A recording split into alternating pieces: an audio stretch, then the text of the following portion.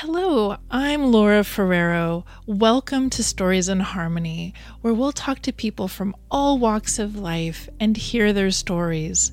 We'll explore where they came from, the obstacles they've overcome, and what inspired them to pursue their paths, as well as a whole lot more. At Stories in Harmony, we'll interview people who have engaging and inspiring stories to tell. We'll get a window into their lives, the challenges they've faced along their path, and the hope is that we'll learn or gain something that we can take with us on our own journeys. What I've learned working as a writer, a journalist, and a marketing strategist for many years is that everybody has a story to tell. In fact, many stories about who they are, where they came from, challenges that they've overcome along their journeys, and what they stand for.